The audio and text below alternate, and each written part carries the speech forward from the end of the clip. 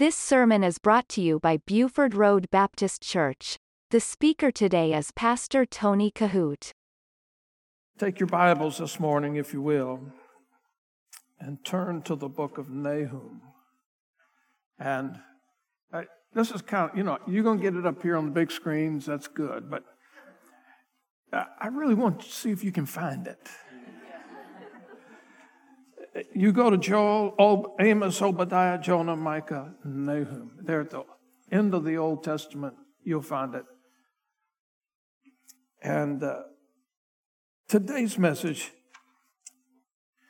is something, if I could tell you to glue the bulletin in the back of your Bible, this would be one that I would ask you to do that. However, some of you in your Bibles, if you open it up and you have in the beginning of it or at the end of it, you have these blank white pages. Most of the time, printers put those white blank pages in your Bible for a reason. And that is, you can write the name of the person who gave it to you, maybe special memories, a loved one who passed, the date, where it was, and so forth and so on. But maybe perhaps today you could find a place in your Bible to make reference to these main points in Scriptures. Now, I know you cannot get the message all in the back of your Bible or the beginning of it, but this would be a message that I would love for you to be able to reference over and over and over again. And one of the best ways you can do that is to take notes, and not just on a notepad that you get misplaced sometime. But this is a message, other than the simple plan of salvation, that I would ask you to make notations of in your Bibles. This morning, I want to speak on 5 simple things to give you the very best year that you've ever had in your life. And I pray that that is exactly what the outcome of this message will be. 5 simple things to give you the very best year you ever had in your life. I'm going to be reading, my main text this morning comes from the book of Nahum. And the scripture that I've chosen to be our cornerstone this morning is Nahum chapter 1 and verse number 7. And the scripture says, "The Lord is good." And I could preach right there all day long. I'd like to ask this question. Has anybody in here ever found him not good? Nobody. How many in here has always found him to be good? Let me see your hand. Well, that's a living testimony. The Lord is good. I just shared last week to Sister Peggy Burrell's daughter, and we had been texting quite a bit as Paul was on the banks. And I shared with her name is Debbie. I said, "Debbie, I know what you're going through. My dad just recently passed away. I know the emotion that you're feeling." And I said this, but the thing that I want to stress to you right now is this. God loves you too much to make a mistake. And he's too wise to do us wrong. She wrote me back. She said, "Pastor, thank you so much for those comforting words."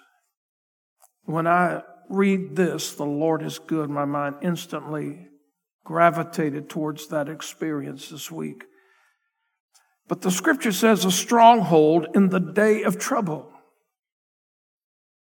And he knoweth them that trust in him." And so this morning, I want this to be the cornerstone of what we're talking about. 5 simple things to help you to have the very best year you ever had.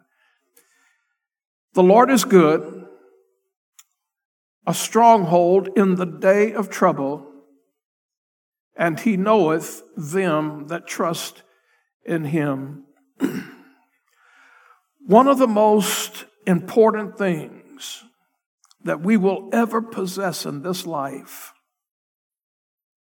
especially as a believer, is faith. Now that might sound shallow and simple to some, but listen very carefully. When it comes down to this thing about faith, you have to have faith in order to be saved. You cannot be saved without faith. The Bible says this in Ephesians chapter 2 and verse number 8, "For by grace are you saved through faith." So in order for a person to come to Christ, to become a child of God, we have to have faith in who He says He is. We have to trust Him to be the Savior of the world. Out of all the denominations and all the religions in the world, we are trusting Jesus by faith. And what is this thing of faith? Faith is the substance of things hoped for, the evidence of things not seen. So we're trusting in the evidence of things not seen. None of us were at the hill called Calvary when He was crucified. None of us were at the hill called Calvary when He spoke 7 times. None of us were at the garden tomb when He was raised from the dead. But we have manuscripts that have been passed down from centuries to century to century, and it has crossed many oceans. It has come our way. We have a translation of it. By the way, this is not the original translation. What you have in your hand, if you have a King James, is a 1700 translation. Then there was the King James translation from King James himself, the 1611. What I'm trying to tell you is this, that there have been transcripts and manuscripts that have been passed down from clay jars and on parchments and animal skins. They have been passed down to us through the course of time. Those scriptures have crossed oceans. Scholars have sat down to translate it and write it. And now today you're sitting here this morning with scriptures on the screen. You're holding in your hand what is called the Holy Bible, the Holy Word of God. And listen, everything about what we believe by faith. It's an enormous step. It's an enormous leap to believe, to the point where I believe some of us in here today would take your faith so seriously that you would die for the cause of Christ. Because you have your faith in Him. So faith, let me tell you, as a believer, faith is one of the most important things that you will ever possess on this earth. Because number one, you have to have faith to be saved. So, in essence, as a believer, you have faith to be saved. You have faith to live this life for the cause of Christ. And let me tell you this. In Hebrews 10:38, the word says, "Now the just shall live by faith." So we have to have it's the most precious thing that we have. I mean, it's not the only precious thing we have. I believe probably one of the greatest things, maybe the greatest thing that we have access to as a believer is the power of prayer. The most important thing we have. Prayer is the most powerful thing that we have as a believer. We believe that prayer changes things. We believe that Jesus is seated at the right hand of the Father. He is our mediator. He is our advocate. And when we pray, we know that the message is getting from us to the Savior, to the Holy Father Himself, and we know that God works in specialties in the avenues of prayer. So prayer is probably the greatest thing we have as a believer. Secondly, we have to have faith. We have faith to be saved. We have faith to live every single day. So it's important that you understand that in the very beginning of this message this morning, because every passing day that goes by, every second that ticks on the clock, every day that goes by, we can see that this world is getting deeper in trouble by the seconds. I personally believe that the moral compass of this world is completely broken. And when you think about that, it's not just something that affects Virginia. The moral compass is universally broken all over the world. I believe demonic activity has taken over the world. And because the moral compass of this world is broken and demonic activity has taken over, I believe, the entire world right now, those two elements alone are chiseling away at our faith every single second that ticks off of the clock. And that should startle us as a believer, and it ought to perk us up. I mean, all over the world, there is all kinds of chaos and commotion and troubles and trials. Let's narrow it down just a little bit and talk about specifically in our country. It's almost that the government that we sit under today is, and people here have different opinions, and I understand that. I'm not a politician. I'll never forget this. Many years ago, before I was actually in the ministry, I had two pastors, local pastors, came to me and said, "Brother Tony, you need to run for public office." I didn't want to have anything to do with it then. I don't want to have anything to do with it now. If I got into politics, if I got into public office, I would have to step down from where I am right now and lower myself in this vomit of the world. Because what I believe, what I'm doing right now is the highest calling and the greatest privilege that any man on the face of the earth could have. But I got sense enough to know that this world is in a heap of trouble. Our government, let's start there for a moment here. I don't want to spend a lot of time. I could spend all the time, but I'm going to just mention the fact that our government right now is troubled. And because of that, we're troubled. This trouble and chaos, it funnels down now. It has to have a place where it starts. It has to have a place where it's trying to form and generate activity. But we have trouble and chaos and commotion and confusion in our government. And all of that, listen, it doesn't just stop in Washington, D.C. It affects every city, town, county, township in the United States. And when those problems trickle down into the streets of where we live, it funnels into our homes and our families. And our families become troubled and chaotic and full of stress. And then it goes into our homes, into our families. And sad to say, eventually, it gets into some churches. There's no way to get around it. It seems that everywhere we turn to a shadow of some sort of trouble and chaos and commotion, a place where the moral compass is broken. And let me tell you this, to complicate it even more, when we find ourselves in these kind of situations and trouble is all around us, chaos is all around us, the devil notices now who in this thing called the church is going to stand, who in this thing called the church is going to exercise their faith.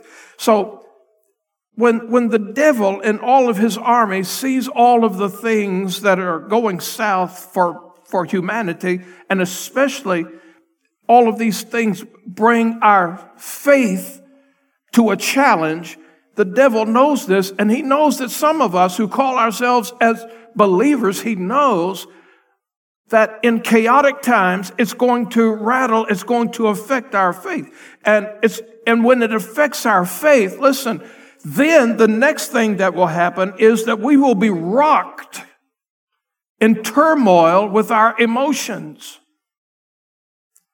Don't ever forget this. The devil knows how to get to us. Don't ever think he can. Listen, the devil knows how to get you mad. He knows how to get you fearful. He knows how to get you spiteful. He knows how to get you depressed. He knows how to get you mad at God. And if you're going through any of those emotions today, listen carefully. It is not the emotion. It is not the gift of the Holy Spirit. The Holy Spirit is not coming upon anybody with depression.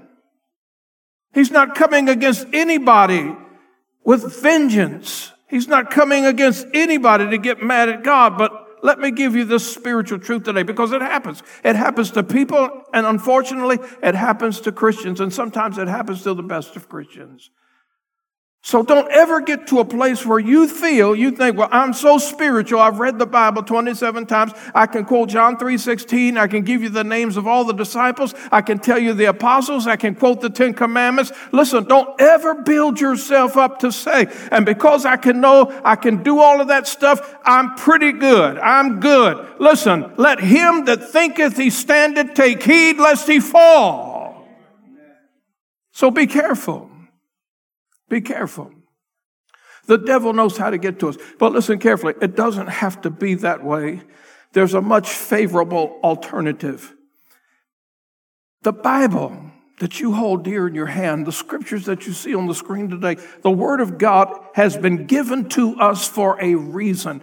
It's never been meant to become an ornament or a decoration. In fact, Hebrews chapter 4, verse 12 says this, and I don't have this verse on your outline this morning, and you can find a place to write it in, but the word says, for the word of God is quick, look at this, and powerful and sharper than any two-edged sword, piercing even to the dividing asunder of soul and spirit and of the joints and of marrow, and is a discerner of thoughts and intents of the heart. So my admonition to you today as a believer is this. Yes, we're in a dark place right now. Civilization is in a dark place. Democracy is in a dark place. The world we live is in a dark place. Everywhere we turn, we see chaos. But my admonition to you today is from 2 Timothy chapter 2 and verse 3, and that says this, thou therefore endure hardness as a good soldier of Jesus Christ. So, as the old song, we used to sing it a long, long time ago, onward Christian soldiers. Listen, we have to believe that time is short. Jesus is coming back. This world is in a mess. And in order for us to live triumphantly, we have to move forward as good soldiers of Jesus Christ. Trouble is here. Struggle is everywhere. But listen carefully. It takes some real old-fashioned Christianity to be determined to stick it out until the Savior returns. Take some old-fashioned Christianity to do the right things under adversity. So when you're facing the giants in your life and you feel that your world is collapsing and caving in, let me encourage you to do one simple thing. Reach for your Bible. That's why I asked you at the beginning of the service to even maybe make some notations in the margin, front or back of your Bible, these 5 things that we're talking about today. Because I think it will help you. It will equip you to have the best year you ever had. And so let me get to it. Number 1, remember that no matter what, God will never abandon you. As a believer, as a born-again child of God, remember this. There's no one here today that has to feel the pain of loneliness. Now, I know we all need a companion in our life. We all need somebody that we can tangibly touch and see and talk to. We all need those things. And that's why we need to be careful and mindful of people that are widows or widowers and shut-ins. But let me say this, no matter what you face, no matter what you go through, God will never abandon you. And loneliness is everywhere. You know, we just got through dealing with some issues with my mother. She's not in a nursing home yet, but she was in a rehab facility. And I will tell you, There are some precious people in there. I don't get it to where some people, I see this all the time though, when I have made visits and they have people in wheelchairs and they got them stuck in the corner. Their mouth is hanging open. Their eyes are closed. Drool is running down their shirt. And they seem to be in some type of medicated state. 3 or 4 people there. You walk by, you smell the odor. And I think oftentimes, that's somebody's son. That's somebody's daughter. It's sad that they appear to be in their elder years, perhaps 80 and 90, and it's sad to think that out of a life that mattered to somebody one day, a life that was full of life one day, a life that laughed one day, a life that was vibrant one day is now shoved in a corner, drooling on themselves and lonely.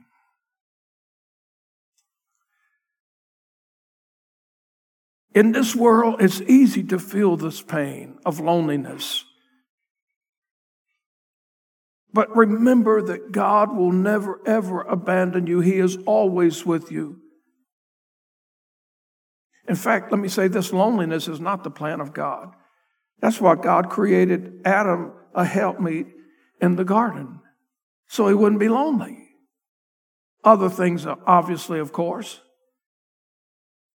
Hebrews chapter 13, verse number 5 is a great scripture. It says, let your conversation be without covetousness and be content with such things as you have. For he hath said, I will never leave thee nor forsake thee. You've got to live on that verse.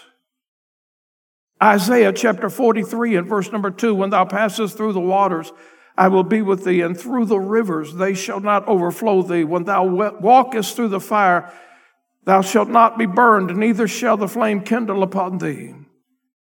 Here's the thing that I want to stress to you today. Listen carefully. And those of you that are watching at home, please get this truth as well. God has not entered a relationship with us just for the good times. Try to get that. God has not entered into a relationship with you and me just for the good times. He is there, yes, in the good times, but he's there in the bad times. He's there in the lonely times.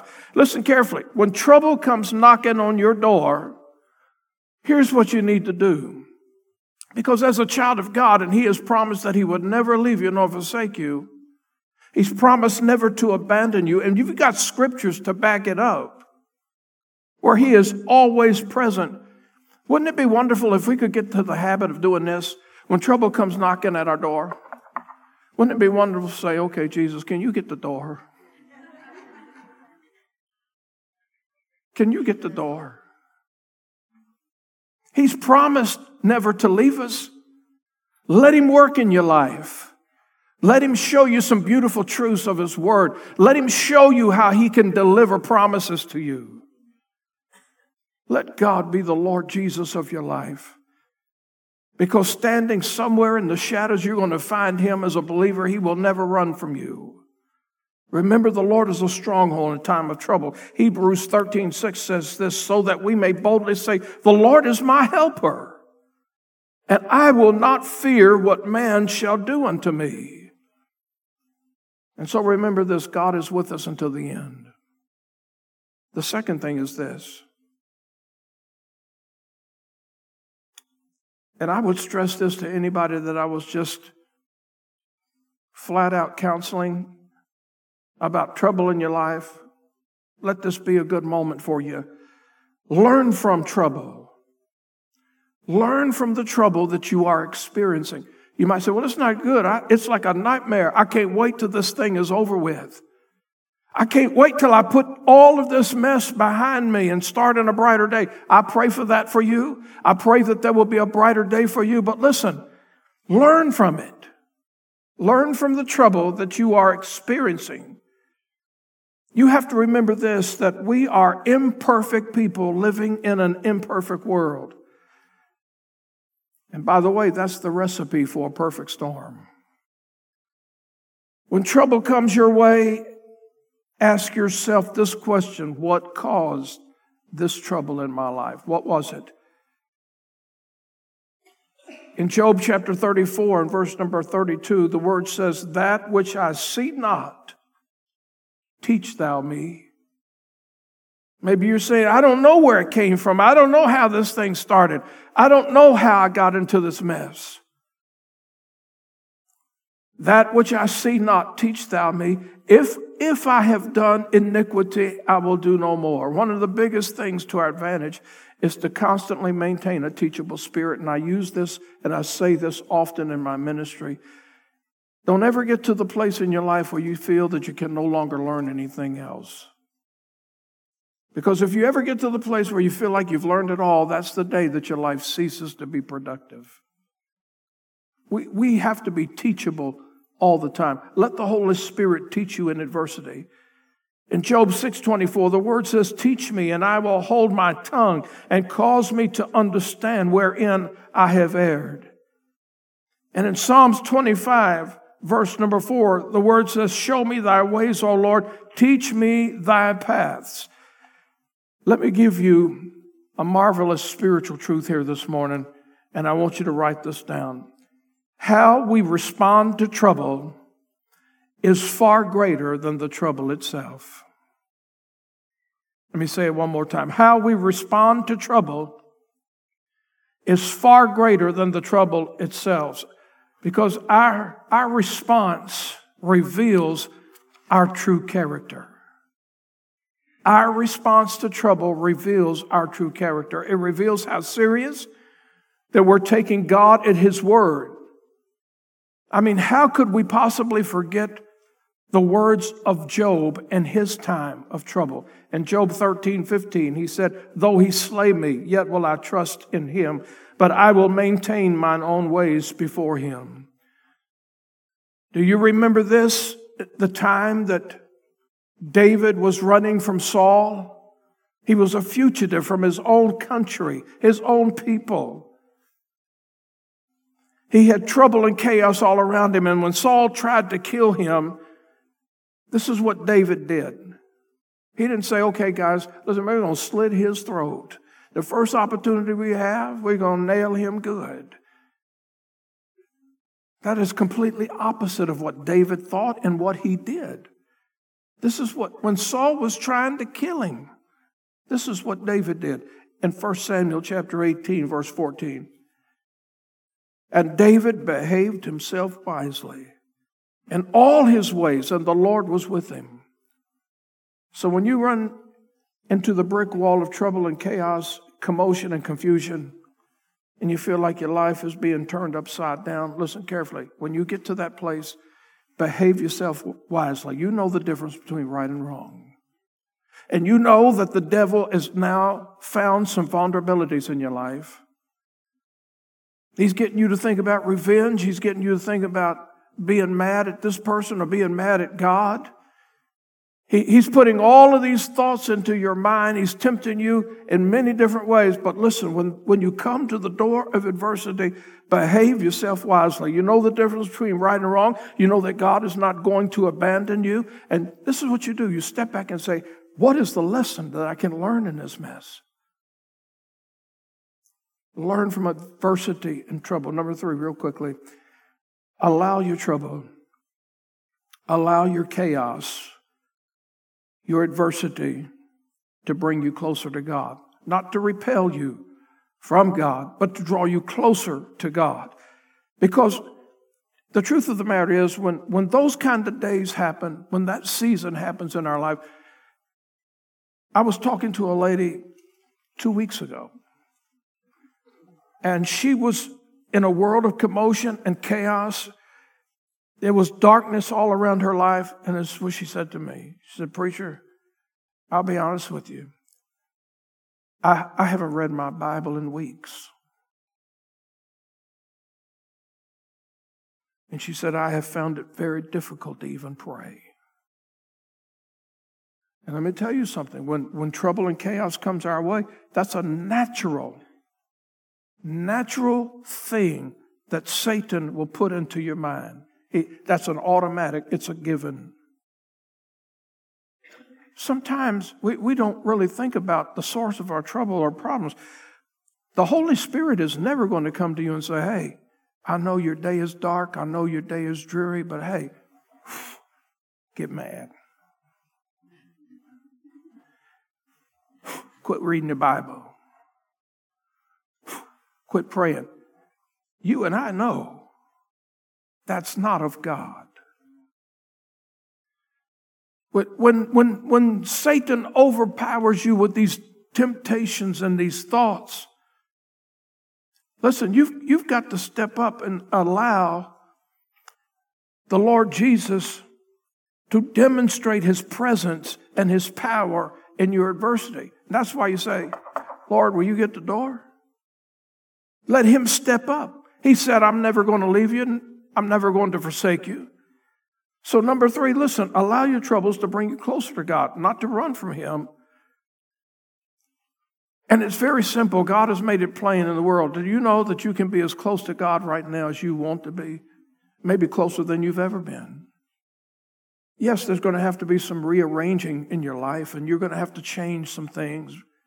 But listen, I've shared this with you many times. There's a scripture. Fellas, I want you to get this scripture on the screen, James 4:8, real quickly. And here's the thing. If this pulpit represents the throne of God, and I represent you, according to this verse, draw nigh to God, and he will draw nigh to you. That means this, that if I take one step towards God, according to the verse, God will take one step toward me. If I'm willing, really, I'm weary and I'm broken, even got to the place where I'm crying in private, in my car, on my deck, on my porch, and I'm beginning to let sorrow ooze from me, and I really get hungry for this relationship with the Lord, and I take one step and 2 steps toward him, according to that verse, he's going to take 1 step and 1 step closer to me. And pretty soon, here's the thing, God will have the relationship with me as much as I want to have it with him. Now, don't get this verse twisted, because here's what a lot of Christians do. This is what the temptation of the devil will do. Sometimes in our misery, we're having a big pity party. We say, God, do this. Kill him.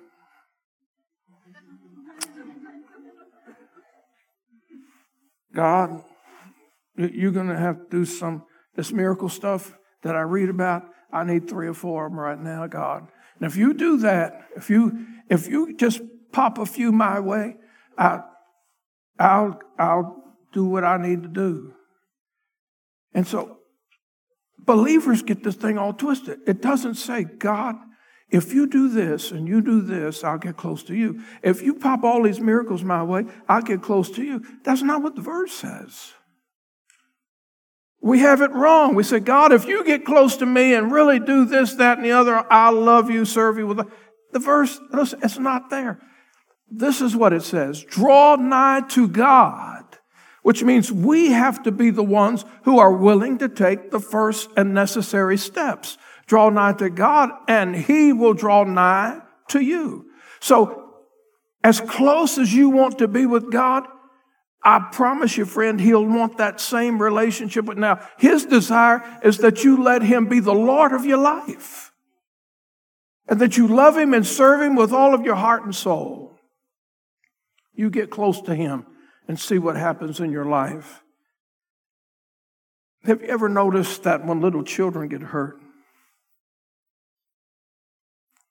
they're running outside, they're playing, having a great time, but one falls, skids their knee, and immediately they begin to cry and have themselves a spell. Typically, usually, the first thing they want to do is run to mama. They just want to hear mama say, it's going to be all right. I don't know how many of you ever put up with this stuff. It'll be okay before you get married. That's ridiculous when you got blood running down your leg. But they want to hear it's going to be all right. Mama blows on it, cleans it up, puts a Band-Aid on it. They feel so relaxed and at peace. But you know what? When we fall down in our lives and we get skinned up, first thing that we ought to do is to run to Jesus. Wrap our arms around him and say, Lord, minister to me. Touch me. Let me feel your presence. That should be our desire. Number 4, real quickly here, look at this. Now, while you're learning from your troubles, number 4, I would suggest to you to pass what you have learned from trouble on to others. There are lessons we learn from success, and there are lessons that we learn from our failures. And if you keep these things, these lessons learned to yourself, you run the risk of forgetting and getting back into those situations, and somebody else may stumble and fall because you had a valuable lesson that you didn't share. Let me give you this scripture, Philippians 4, verse 11 and 12. Not that I speak in respect of one, for I've learned, Paul said. He learned from his troubles. He learned from his trials. For I have learned in whatsoever state I am therewith to be content. I know how to be abased. That word in the Greek means humble. I know how to be humble. And I know how to abound.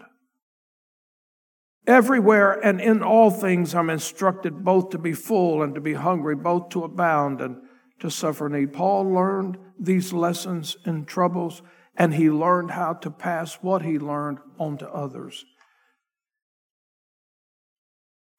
It's true, no one can help people walk out of a valley unless they have walked through one themselves. I have made it a practice in my ministry never to say somebody, I know how you feel, if I have never walked in their shoes.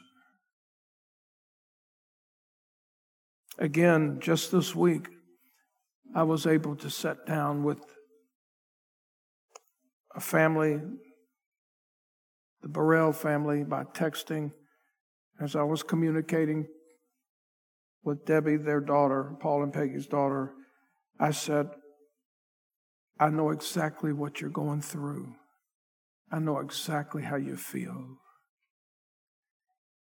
And I had every right and I had every emotion and perspective because I do.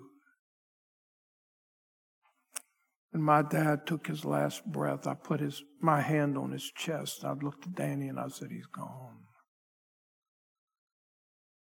Don't ever look into somebody's eyes and say, in their time of sorrow and trouble, I know how you feel, when you really don't. But you can say a lot of things that can help them from God's word. I don't ever want to bottle up inside of me the victories or the lessons that I've learned in trouble and not pass them on to somebody else, because I want other people to know that there is hope. There's a sympathizing Savior. There's a balm in Gilead. There's a God who can untangle the train wrecks of our life. That there is a brighter day. I've learned those lessons, and I want to pass those experiences on to people. Number 5, and I want our musicians to come forward. Listen to this. Be willing. You must be willing to endure to the end. I think one of the biggest lessons we need to learn is perseverance. Too many of us want shortcuts in our faith. But the cross life is a faith life. In 2 Timothy chapter 4, verse number 6 through 8, he said this, For I'm now ready to be offered, and the time of my departure is at hand. I have fought a good fight. I have finished my course. I have kept the faith. Henceforth there is laid up for me a crown of righteousness, which the Lord, the righteous judge, shall give me at that day, and not to me only, but unto all them also that love is appearing. Winston Churchill said this, and made these words famous: never, never, never quit. You will never be in a place of life for God to give you victory if you quit. Keep the faith. Keep trusting the God you say you believe in. Because I will tell you this, friend, He's not only the God on the mountain, He's the God in the valleys. You listen to Pastor Tony Kohout. For more information, visit our website at BufordRoadBaptistChurch.com.